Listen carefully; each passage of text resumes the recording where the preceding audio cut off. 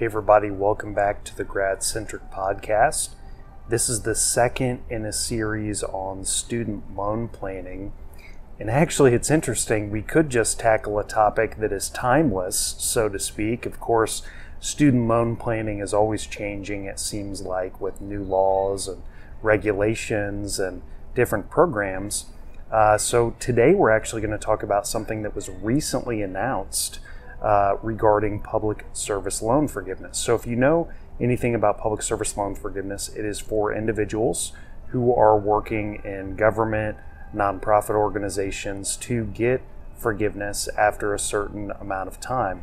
And a lot of people, you'll hear them talk about public service loan forgiveness in terms of 10 years.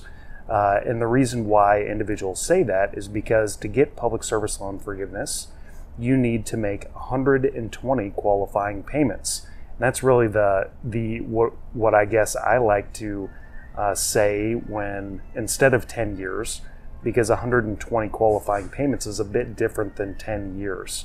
You really want to focus on making those qualifying payments. Anyway, there tend to be several requirements to get public service loan forgiveness, like 120 qualifying payments. Another is being employed by a qualifying employer. There are a number of other factors. And what has happened over time is those that have made it to 10 years or 120 qualifying payments, a lot of them went to go and apply for public service loan forgiveness and were denied. And this has actually become quite an issue, not only within our government and our elected officials in the Department of Education, but in the news media and all sorts of things. So maybe you've seen, or hopefully not, but maybe even experienced that public service loan forgiveness has not necessarily lived up to what many people thought it would be.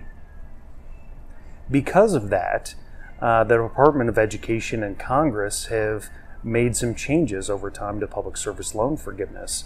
And in particular, one of those was from a bill that was passed in 2018 called Temporary Public Service Loan Forgiveness. And really, this was focused on individuals who were not in a qualifying repayment plan. So in order to get public service loan forgiveness, you need to be in the right repayment plan. And many people didn't realize that they were in a wrong repayment plan, and when they went to go apply for public service loan forgiveness, they were denied.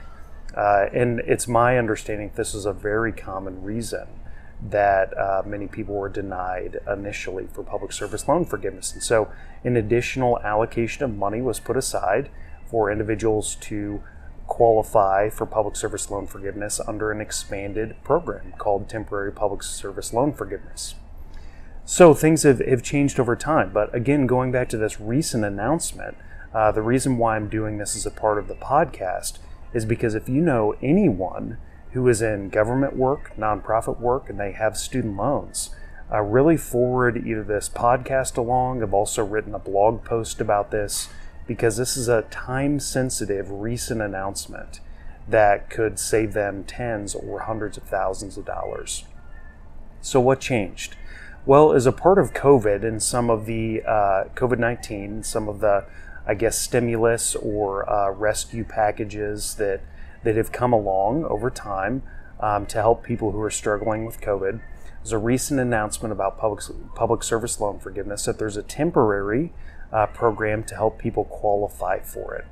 And really what's very interesting about this is that if you read the announcement that I've linked to in the blog post, that really all that's needed now is qualifying employment, being essentially working for the right employer. We talked about government or nonprofit.